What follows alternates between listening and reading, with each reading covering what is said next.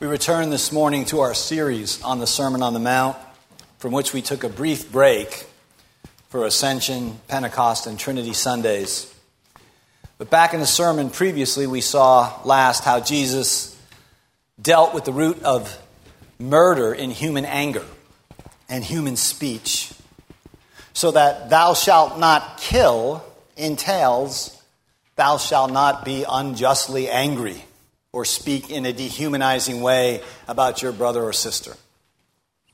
This morning, in the next section of Matthew chapter 5, Jesus moves from the sixth commandment, thou shalt not kill, to the seventh, thou shalt not commit adultery. And we'll make 2 points. They're there on the outline in your bulletin. The teaching and the remedy. The teaching and the remedy. First then, the teaching. You have heard that it was said, you shall not commit adultery. He cites the seventh commandment.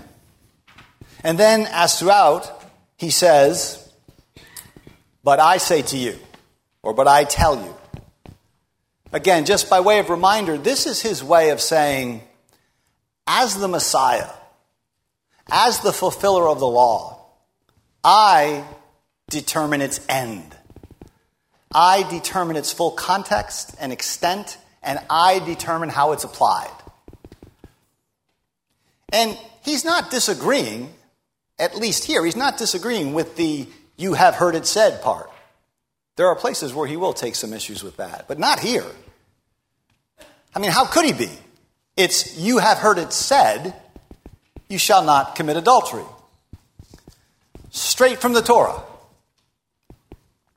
Adultery was quite rare among the Jews of Jesus' time. So many would have thought, well, I'm pretty good with that one. And it appears that Jesus is addressing a situation where many have a narrow definition of sin. Right? Just don't commit adultery.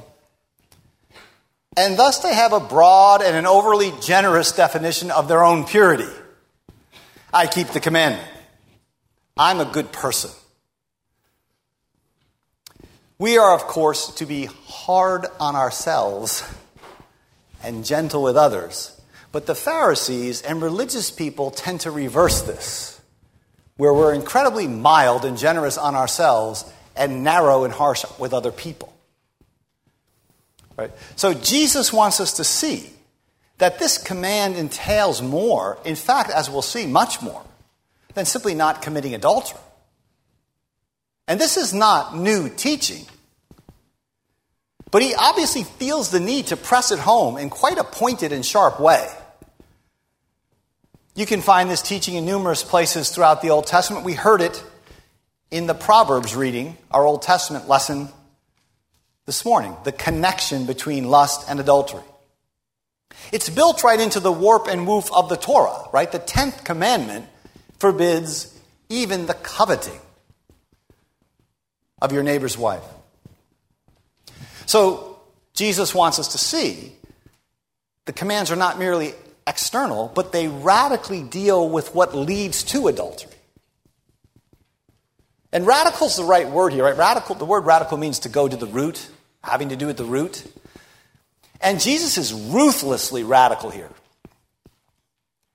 And in the light of this teaching, there will be nobody congratulating themselves for not transgressing the outward commandment. This is teaching that will leave none of us unscathed. No one will be standing upright and unharmed. So he says, but I say to you,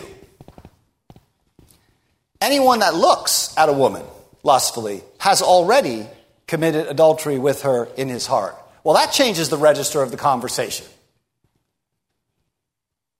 Now, he's not literally equating adultery with lust, as if we could make no distinctions. But he is driving the holiness of the law. Right? He's driving it deep down into the marrow of our souls. He's probing, testing, searching. He's deepening the seventh commandment in terms of the 10th.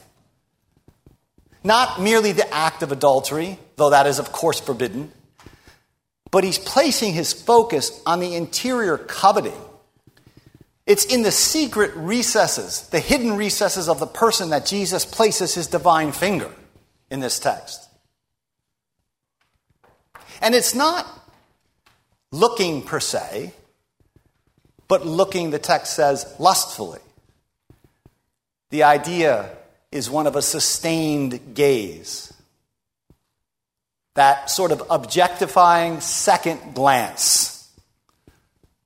A deliberate harboring, nurturing, and coddling of desire, that is what Jesus condemns. And he condemns it because it's the very opposite of the love which seeks the good of the other person. It's a form of self-indulgence which reduces the other, as one commentator put it, to a visual prostitute. So now, the senses, right? Visual delight, the human imagination. These are wonderful gifts given to us by God in his bounty to be used wholesomely. The sanctified imagination is beautiful and fruitful and life-giving. But we are fallen creatures. And here you can see something of our plight. The fall has corrupted our senses, the organs by which we interact with the world itself and our desires. Notice this in the text. The heart is not where Jesus directly focuses. The eyes are the gateway to the heart. So his concern is with our eyes. Later on in the Sermon on the Mount, he will say this: the eye is the lamp of the body. If your eye is healthy, your whole body will be full of light. Obviously, this applies to more than just sexual immorality, although that's what he's focusing on here. If your eye is unhealthy, he says, your whole body will be full of darkness. It's extraordinary power that's lodged in what you do with your eye. His point, of course, is that the heart, the inner person, is controlled by the eyes. The eyes of the heart, if you will, can have their field of vision either clarified or distorted by the eyes of your flesh, your physical eyes. These are like lamps which either light up or darken your inner person, your soul. Now, this is a simple enough point, but note, it's a bit counterintuitive. I think it's a bit different than the way we might normally look at things. We would, I submit, tend to want to move from the heart out to the eyes. But Jesus does the reverse here. I mean, doesn't Proverbs chapter 3 say, watch over your heart with all diligence, because out of the heart flow the issues of life?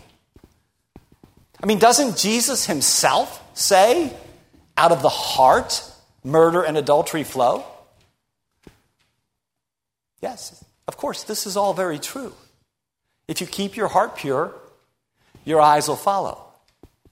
But Jesus recognizes that this is not a complete picture of the human condition. Right? Because we're embodied creatures, and because the fall has radically disordered our bodies as well as our souls, right? What we do with our bodily members now becomes profoundly important. There is virtually nothing in our minds. There's nothing in your imagination, your inner life, which does not enter through the senses. I mean, it's a contested philosophical point, but if you go back to the 3rd century BC, Aristotle said, there is nothing in the mind which is not first in the senses. The ear, the nose, and especially the eyes. These are portals. These are floodgates, and they impinge directly upon our souls. So here's the situation. Think of it as a kind of loop, a circle. The heart or the soul can control and direct the body. But the loop works profoundly in the other direction as well. What we do with our bodies or our eyes shapes and forms and directs our souls.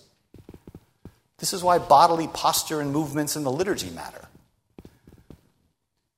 So Jesus realizes this, and here he focuses on, if you will, the second part of the loop, the part that runs from the body, from the eyes outward, back down into the soul.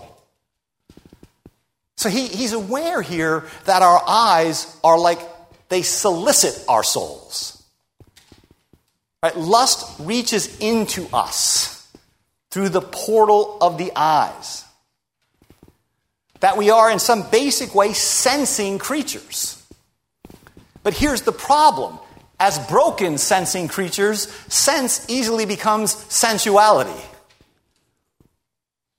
Indeed, so primitive and basic is this problem that it goes back to the beginning. Human sin began with the eyes. When Eve, the text says, saw that the fruit was good for food and pleasant to the eyes. Pleasant to the eyes. The problem goes back to the beginning. Right? And Solomon is continually warning his sons in Proverbs. Don't lust in your heart after her beauty. Don't let her captivate you with her eyes. You know how Peter characterizes false teachers in the New Testament? He says they have eyes full of adultery. How much more important do you think this is in our highly visible, image-oriented, sensate age? Right? Where the word is lost, where we're numb to speech almost. Where we're drowning in some optic sea. It's quite an optic sea we're in. It's full of triviality, terrible things, and things that are truly lovely. So the point is clear. Almost all adultery, all impurity starts with the eyes. And of all the senses, the eyes are a kind of coveting, desiring organ. Right? We see and we want. We usually don't have to stop and put an intermediate step in there, right? It's not like we see things and then say, oh, I saw that. Now I wonder how I should process it. There's no gap. The eyes are a coveting organ. We see and we immediately imagine possessing. In fact, sight is a kind of possession, right? I can enjoy immediately the exquisite design of that piano just by looking at it. I possess some joy just by seeing. Sight has built into it this desire to possess. It is a form of possession. So sight itself, which is this exquisite gift from God, has now become a source of warfare, a battleground, a source of defilement for human creatures. And we do this by default, right? It's like a natural twitching mechanism. We do it instinctively. It's almost involuntary. That's why there's so much instability and jitter in our lives. A lot of it is precisely because our bodily senses are disordered in their relationship to God's good creation. And it's profoundly troublesome and ironic in one way because you who are destined for the beatific vision, notice that, there's a sight word, the beatific vision, for looking upon the triune God in the face of Jesus Christ, with resurrected eyes, looking into him whose eyes are a flame of fire. Now you find yourself having to rigorously police the movements of your own disordered eyes. That's the teaching. So the second point begins in verse 29, where Jesus moves to the truly shocking remedy. If your right eye. Let me stop on the word if. If your right eye. The word if here means that the rule that Jesus is laying down is somewhat subjective. It will vary from person to person. Our Lord knows people are different. One person might not be able to see a certain movie without sinning. But that doesn't mean necessarily that no Christian could see the movie. One person might need to avoid a certain class of people which have no impact whatsoever on another person. Jesus doesn't really prescribe anything in detail here. He says, if your right eye causes you to stumble, then you need to heed these words. Let others deal with the question of if their right eye causes them to stumble. We would be tempted to prescribe something here, right? And overly aggressive moral teachers would say, okay, you have a problem with your eye, here's a set of rules. Just keep these 11 rules and you'll be good with your eyes. But Jesus doesn't do that. He says, look, if your right eye causes you to stumble, then you deal with it. And the right eye, and later in the text, the right hand, in this world that meant the eye or the hand that was the leading hand, the authoritative hand, the better one, the more valuable or useful one. I hope it's clear that Jesus is not saying you can do whatever you want with your left eye or your left hand. He's just using the leading hand and eye. So if your right eye, which was given by God in all of its complex wonder, so that we would not stumble, right? Your eye's given so that you won't fall over things. You won't stumble in the dark. If that eye now causes you to stumble, that's a bad place to be. What can you do? Here's what Jesus says. Gouge it out and throw it away. Now, he's not advocating self-mutilation. The language is intentionally exaggerated. It's hyperbole. But he does mean take drastic measures. Make drastic sacrifices. Sever the appropriate relations and activities. Hate sin. Crush it. Gouge it out. Dig it out of your soul. He is commanding ruthless self-denial. Not physical mutilation, but spiritual mortification. Renounce. Put to death the deeds of the flesh, the deeds of the body, the deeds of the eyes. Execute them. Slay them. How? By confessing and by living out and by reckoning what is true of your life in Christ. Namely, that in baptism you are united to Christ in his death and resurrection. This is not an esoteric thing. This is the heart of the Christian life. The Holy Spirit has sovereignly and supernaturally wrought faith in you, and that faith unites you to the risen and glorified and transcended Christ in his death and in his resurrection. And that union is your way to liberty. It's a call to make that union that you have with Jesus Christ work in the realm of your eyes. Nothing could get more practical than this. Be who you are, as baptized into Christ's death. It's a beautiful thing. God wants us to reflect in the earth the ethical glory of Christ himself. We have been, the New Testament says this repeatedly, and it almost always says it in the past tense, crucified with Christ. We have been, past tense, died to the world, and the world has, past tense, been crucified to us. Thus, we might say that we are to live in this realm, this sensate realm, this realm of lust, as if we had no eyes for it, no hands for it, no feet for it. We are to live as spiritual amputees, as inwardly maimed, or in more explicitly biblical language, get this, as those who are circumcised of heart. Right? Those who've undergone some sort of deep interior cutting because they are crucified with Christ, who is the circumcised one, who was cut off at the cross. This is the deep healing medicine of the gospel for our everyday problems with our senses. Our radical disorder requires nothing less than the radical remedy of Christ crucified and our union with it. Now, sadly, there have been some in the history of the church, most notably here the famous 3rd century biblical scholar Origen of Alexandria, who have wrongfully taken this commandment literally. Origen castrated himself. He thought that's what Jesus meant here, and when he spoke of becoming a eunuch for the kingdom of God in Matthew 19. going to take 1 minute here to defend Origen on this. Because, here's what happens, right? Origen takes it very seriously. We tend not to take it seriously enough. We see what Origen does and we're like, oh, that guy's crazy. Pass me the remote. Right? So, in Matthew 19, Jesus is talking about marriage and divorce, which, Lord willing, we'll get a chance to look at, I think it's next week, right, in Sermon on the Mount.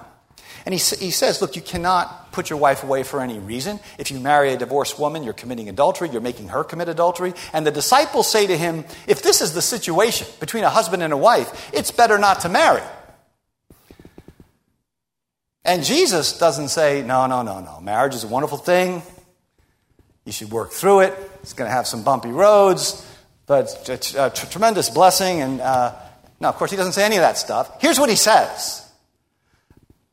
Jesus replied, not everyone can accept this, but only those to whom it's been given. For there are eunuchs who were born that way, and there are eunuchs who have been made eunuchs by others, and there are those who choose to live as eunuchs for the sake of the kingdom of heaven. The one who can accept this should accept it. Look, if you can be a eunuch, be a eunuch. I suggest you get this at no Christian marriage and family conference in the country that you'd ever go to. Marriage is difficult, so remember, you always have before you the choice of becoming a eunuch, either by choice or by someone else's hand. And by the way, not all of you will be able to accept this, but if you can accept it, accept it. And Origen's taking that word seriously, right? We have the problem on the other side. Now, the Council of Nicaea, we know it for the creed that we'll confess in a bit here. It rightly prohibited the practice. You shouldn't take the text literally, Origen. But you know what? For all the seriousness that Origen took this desire for purity with, his example is instructive to us, right? Not simply because he read the verse too literally, but rather because his solution was not radical enough. Right? It was not radical enough. For one can certainly be a eunuch and still have a serious problem with lust. Because the loop that we spoke about earlier works in both directions. From the eyes in and from the mind out. And you cannot castrate the mind's eye. So the radical solution then, the one that gets to the root, is not physical mutilation, but union with the mutilated one. Right? Not physical mutilation, but union with the one who was physically mutilated. There we become dead and blind and spiritually maimed and eyeless to the seductions of the world. There and there alone is the power to make the eyes, the lamp of the body, a source of light and not darkness. You remember that? It's been a long time for me, but I still remember the little children's song, so be careful, little eyes, what you see, for the Father up above, you know the song, right, is looking down in love, so be careful, little eyes, what you see. It's fine, but it's moralistic. And worse than that, it's bloodless. And the blood that is missing is the blood of the cross. Little eyes and bigger people's eyes, it turns out, need to be gouged out by the holy violence of the cross. But that's a tough song to sing with the 4-year-olds at VBS, right? They need to be dealt with by that holy violence. That is what the Father up above has provided for your little eyes in his Son. Jesus then expands on this command as if this is not enough. He gives us the rationale for his teaching here. He says, it's better for you to lose one part of your body than for your whole body to be thrown into hell. He's something of a fire and brimstone preacher here, Jesus. And notice, while this can sound extreme, his point is pastoral. Sin's reward is death, hell, separation from God. All sin, if it runs its course, ends in destruction. At its root, sin is a choice for hell. It despises the holy presence of God. So these issues, right, of great moment, of great gravity, of great weight, are being worked out in our daily and hourly choices, in the little movements of the eyes. Lust itself, Scripture tells us, is a fire. It leaves people tormented and unfulfilled. In fact, a good definition of hell would be some state of perpetual, tormented, unfulfilled lust. It mangles lives. And like all sin, it's a kind of hell in advance of hell. And so it's important to get this if you think, oh wow, this is going to make my life miserable trying to do this. This is going to make your life wonderful. Jesus wants your well-being, your liberation, your wholeness. That's why he teaches the way he teaches. Right? That's why he's so sharp and uncompromising. Notice what he says here. It is better for you to be spiritually maimed than for your whole body with all your members to be thrown into hell. So hell, Jesus himself speaks of it 6 times in the Gospels. He uses hell, get this is somewhat un-Presbyterian of him, he uses hell as a motivation to purity, for behavior modification. And if that seems too crude or beneath us, then we're going to have to take it up with him. Right? But here, he fights fire with fire. He fights the fire of lust with the fire of hell. He makes the same point again where he substitutes, in verse 30, where he substitutes the hand for the eye. And later, in chapter 18, he makes the point again where he changes the metaphor to the foot. Cut your foot off. So it's not just what you see, or what you do, or where you go. They all must be circumcised by the cross. They all must be cut off. Apparently, Jesus really liked this form of teaching. It's present 3 times in Matthew's gospel. You know, this idea of cutting a member off.